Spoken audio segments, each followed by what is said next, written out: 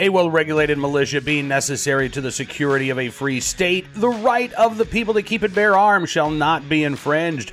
Welcome to another edition of Bearing Arms, Cam & Company. My name is Cam Edwards. I'm so glad you're with us on the program. We're going to be talking about Joe Biden's trip to New York today, where he's hanging out with Mayor Eric Adams, talking about the rise in violent crime around the United States and his solution, which of course is going to involve gun control, right? Going to get to that in just a moment. But before we do, with the political pressure on the left and the woke mob that is the Democrat Party, our society is becoming controlled by the cancel culture elites. Since when have the founders of our Constitution, or the American flag, or Dr. Seuss, or anything else you can think of become anti-American? There has never been a better time in our nation's history to stand up against the woke mob and fight back, and you can do just that with this exclusive offer that I'm giving to my listeners and viewers for a limited time only. Now is your chance to win a signed picture from President Donald Trump himself. That's right. Not only will you be taking a stand against the radical left, but you'll be entering to win a piece of history. And all you have to do is text the word Trump to 55404 today to enter. That's TRUMP to 55404. And you can join the millions of Americans in standing up for President Trump and canceling the radical left once and for all. Paid for by the National Republican Senatorial Committee. So Joe Biden, off to New York today. And crime is what he wants to talk about. In fact, Politico has this piece today, what Eric Adams taught Joe Biden about the politics of crime. And so I do have to express my regret to New Yorkers out there who are, I think, rightfully worried about what's going on in their city, because this is political. I would say this is political for both Eric Adams and for Joe Biden. This is not about public safety. This is about public relations more than anything else. The Democrats are looking at what is likely to be a red wave election in November, and they are desperate to do anything that they can to try to turn that around. With Democrats being, I think, rightfully accused of being soft on crime, one way for the Democrats to try to, fix their issues is to try to be not soft on crime, or at least give the appearance of being tough on crime. And so we are going to hear a lot of talk today about the increase in money for police, for example. As Politico says, 2 years ago, if Democrats knew that their next president would be meeting with an ex-cop mayor of New York at NYPD's Manhattan headquarters to discuss, quote, historic levels of funding for cities and states to put more cops on the beat, it would have been a big surprise. Low levels of crime, combined with outrage over white police officers abusing and killing unarmed black Americans, sparked a fierce backlash against cops, especially among progressives, I would say almost entirely among progressives, and birthed the, quote, defund the police movement, which was embraced by a surprisingly wide spectrum of Democrats. But as Politico says, you don't hear that slogan much anymore. So what happened to make it safe for Biden to reorient the Democratic Party's positioning on crime? Note, by the way, how they're framing all of this. It is now safe for Joe Biden to reorient the Democrats' messaging on crime. Look, it was safe for Biden to do so 2 years ago, but the Democrat Party was in thrall for the defund the police activists, those who wanted to reimagine policing, reimagine the criminal justice system, who looked at real problems and real issues, by the way, that do exist in the criminal justice system and decided, you know what the entire answer is? Throw it all out, burn it all to the ground, and then we'll just build something new on the ashes. Joe Biden and the Democrat Party embraced that position because that's what their base wanted, right? And they thought that they were going to have the power and the numbers to actually put that strategy in place. Now, what happened in November of 2020 is that Biden was installed in the White House with the barest of majorities in Congress, which was a clear sign that Americans had not bought into the defund the police narrative. They did not believe that the way to address violent crime, which, by the way, was already rising in 2020, was to blow up the criminal justice system and replace it with social workers and nonprofit organizations and things of that nature. That's not what Americans were asking for, and that's why the Democrats didn't really have any coattails. Biden certainly didn't have any coattails in November of 2020. So the dance is not that now it's safe, quote unquote, for Biden to try to reposition Democrats. No, it's that if they don't try to reposition themselves on this issue, they're going to get obliterated at the polls come November. Now, the problem for Biden is that the Democrat Party has not coalesced around this new strategy of let's refund the police and let's try to tie it back into gun control and things of that nature. The left is still very much divided on this issue, as Politico notes. In fact, they say crime is a fraud issue for the White House, partly because it requires managing the interests of civil rights advocates, criminal justice reform hardliners, and gun safety groups, among many others who are often at odds. Despite a lack of legislative progress on these fronts, these activists know that Biden is their only option. And again, the politics of this come into play, right? So even though, for instance, let's say the far left, the defund the police movement, they don't want any new laws on the books, right? They don't really want any enforcement of existing laws, even violent crimes. I mean, they say the system is so broken that it has to be torn down and something new built up in its place. Then you've got folks like, I would say the public defenders in New York City, the public defenders in Wayne County, Michigan, the public defenders in Cook County, Illinois, who have come out over the past few months and have said, look, charging people for simply possessing a gun without a license isn't doing anything to reduce violent crime. It lets police and prosecutors pad their numbers, right? We got X number of guns off the street. We prosecuted successfully 97% of cases of people who were carrying a gun without a license, which may sound good to the average, listener, the average voter, but it doesn't necessarily mean that they're engaged in the strategies that are actually effective in reducing violent crime. In fact, when you look at what's going on in Wayne County, Michigan, for example, Detroit, in essence, the public defenders came out a few weeks ago and called on the Wayne County prosecutor to just stop prosecuting CCW-only cases where the only charge is you're carrying without a license. Because what they found is that, 97% of the people who are being charged are black, and 70% of the people who are being charged with carrying a gun without a license legally own that firearm. And they were arrested for having that gun in their car. Now, many people might think, well, I'm not carrying my gun if I'm driving with it and it's in the center console. But under Michigan law, that is considered carrying. And it's a 5-year prison sentence to carry a gun without a license. I believe it's a 2-year mandatory minimum sentence for carrying a gun without a license. Now, in Wayne County, just like New York, it's been very difficult for people to get a concealed carry license. In fact, as a few months ago, there was a lawsuit going on against the Wayne County clerk for failing to process concealed carry applications in a timely manner. It was taking over a year for folks to even apply to receive their carry license. Now, Wayne County is still a shall-issue county, unlike New York, which is, may issue. But it was still impossible for legal gun owners to lawfully carry a firearm because of the unwillingness or the inability of the government to fulfill its end of the obligation, right? In New York, it's a somewhat different measure. It is still the unwillingness of the powers that be, but it's the unwillingness to recognize our right to bear arms itself. That is the issue, because they can deny virtually anybody by claiming, no, you haven't given us a good enough reason to show that we should give you permission to exercise your right to bear arms, right?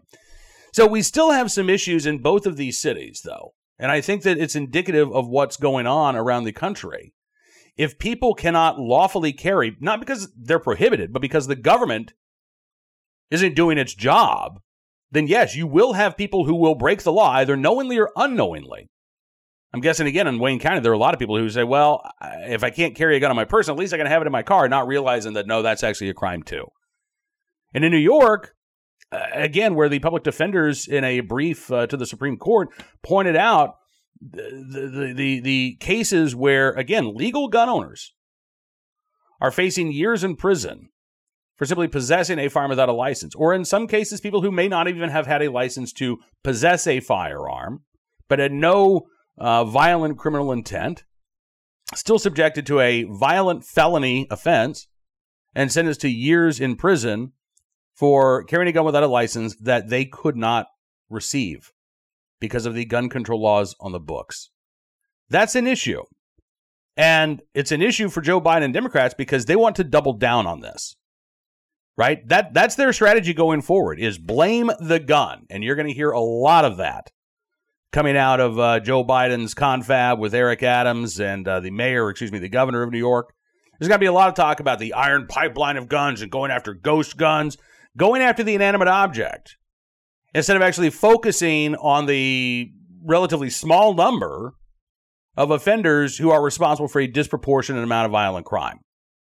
You do that, and you can actually reduce the homicide rate. In fact, I don't even think Joe Biden should be going to New York today at all, because they don't have a grip on things in New York. They've got plenty of gun control laws on the books, right? And violent crime has been going up for the past couple of years. Meanwhile, you know where Biden should be going today? Dallas, Texas. Dallas ended 2021 with a 13% decline in homicides. And in the last 3 months of last year, the murder decline was closer to 30%. Now, what's fascinating about that is that that's after constitutional carry was implemented in the state of Texas. That's right. Constitutional carry became the law, and the murder rate dropped in Dallas. Now, I'm not saying that's because people could carry firearms without a government permission slip. What I'm saying is that the ability of legal gun owners to carry a firearm without a government permission slip did not lead to a spike in homicides. What led to a decline in homicides in Dallas was smart, effective policing.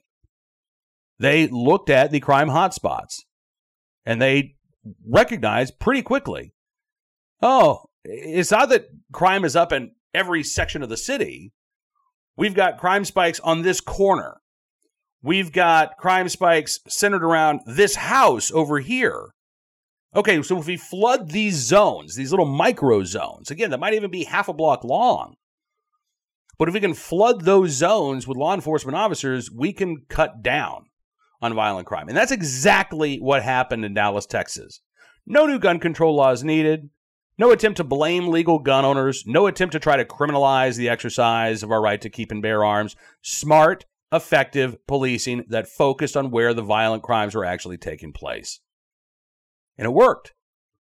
So why is Joe Biden hanging out in New York today? Well, pretty simple. Joe Biden's not going to hang out in a place that passed constitutional carry and saw its homicide rate decline. That's not the messaging that Joe Biden wants to get out there. That's not the politics that Joe Biden approves of. Biden's got to go to a place with a lot of gun control laws already on the books and say, look, it's not enough. We've got to have more laws, this time at the federal level. And you know, I don't think, I could be wrong. I could be wrong. But I don't think that that's going to be a message that resonates with the American people right now. I think what the American people want to hear is we're going to get tough on violent criminals. We're going to ensure that you can protect yourself. And we're going to put the bad guys in prison. Right? That's what we want. Focus on the actual individuals who are committed to the problem. Leave the rest of us alone. But that's the exact opposite of what Joe Biden's going to try to do. Instead, Joe Biden's going to call for more laws. We've already seen this with the ATF rules that are coming down the pike on quote-unquote ghost guns, home-built firearms, stabilizing braces. The Biden administration is trying to criminalize the exercise of a constitutional right. They're trying to create more nonviolent criminals out of legal gun owners rather than actually focusing on the violent offenders that are creating so much chaos and misery and heartache in these cities. Because again, for Biden and for these Democrat politicians, and you know what? Listen, for politicians, a lot of politicians, it's not about your personal safety. It's not about public safety. It's about politics and public relations. It's a sad but cynical truth. All right, let's get to today's Armed Citizen story. Our good deed of the day, our recidivist report as well. We'll start there. Fayetteville, North Carolina. Here's the headline. Felon on probation and woman nabbed after stolen gun from Fayetteville found in car, deputies say. And this is, by the way, not a case of an individual who, was convicted of felony jaywalking or something like that. No. This is actually, by the way, Rayford, North Carolina, not in Hoke County. But the gun was reported stolen from Fayetteville. This happened early Thursday Detectives pulled a car over in East Rayford, North Carolina. They walked up. They saw in plain view an open container of alcohol. Detectives then conducted a search of the vehicle. They located a handgun under the front seat. Handgun had been reported stolen from Fayetteville. Also in the car, detectives found ammunition of various calibers. They found some drug paraphernalia. 29-year-old Stephen McLaughlin, who was driving the car, is on active probation. He is a convicted felon, and he was arrested along with 21-year-old Kentrese Parker. McLaughlin charged with possession of a firearm by a convicted felon, possession of a stolen firearm, possession of drug paraphernalia, possession of an open container, and driving while a license was revoked. McLaughlin was convicted in January of 2017, so that was 5 years ago, right, of robbery with a dangerous weapon. He was sentenced to a minimum term of 6 years with a maximum term of 8 years, and he was placed on probation in October of last year.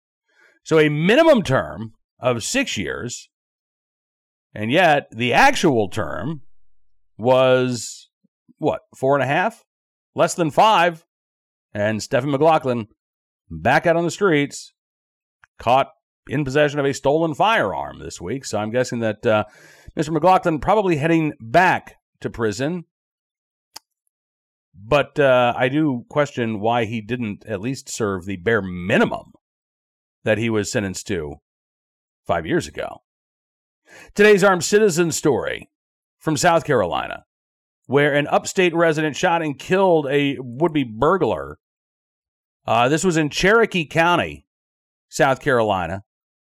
About 2:20 Wednesday morning, deputies called to a home in Blacksburg.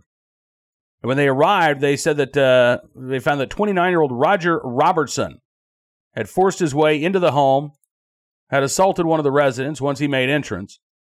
A relative of the resident said, I got a call about 2:30 this morning from my mom. She was erratic. She was barely speaking. But she told him that his brother had been involved in a shooting. Lee Talent, who's the relative there, says, once I got it out of her, I realized that there'd been a shooting at my mom's residence. After talking to her a little bit, we figured out that my little brother had fired a shot. Somebody had broken into the house, busted through the front door, and started attacking my little brother with an object. The Cherokee County Sheriff's Office says the resident, fearing for their safety, fired a single round, striking Robertson in the chest. Lee Talent said, my little brother was able to, thank God, access his handgun and fire a point-blank shot. He said, it makes me feel like I wish I'd been there. Me and my brother are real close. We're like night and day, but we're real close. He said, I've always had his back. He's always had my back, and I hate that I wasn't there to help him. Thankfully, Talon's brother was apparently able to protect and help himself. The suspect fled the scene in a waiting vehicle that was driven to the Cherokee Medical Center. So he was a passenger in that vehicle. He was pronounced dead at 3:28 in the morning. The resident also taken to that same hospital, treated for injuries sustained during the burglary. Lee Talent said he's been talking with his mom, says she's pretty upset. He says she's tore up about it. He says, I know my little brother's tore up about it too. The last thing he would ever want to do is to take somebody's life. Which is something, by the way, that I think is the case for every defensive gun use, something that is not acknowledged by gun control activists. In fact, quite the opposite. Who, they believe that everybody who carries a firearm in self-defense just wakes up in the morning and said, I hope today's the day my life's in danger. When that's not the case for any gun owner I've ever talked to. Listen, I have a fire. I have plenty of firearms for self-defense. I carry a gun for self-defense every day. And I can tell you, I hope I never have to use my firearm. I hope that when I die a long time from now, surrounded by family and friends in my bed at the ripe old age of 118 or something like that, I hope that I can look back and say, you know what? I never had to pull my gun, never had to pull the trigger in self-defense. I'd be fine with that. I wouldn't look back at with regret, like, why didn't anybody ever try to kill me? Nope. Listen, I've got a fire extinguisher in my kitchen. I hope I never have to use that too. I've got homeowners insurance. I hope I never have to file a claim. There are lots of things that we have in our lives for protection, right? To prevent something bad from happening to us, or at least to allow us to respond if something bad does happen.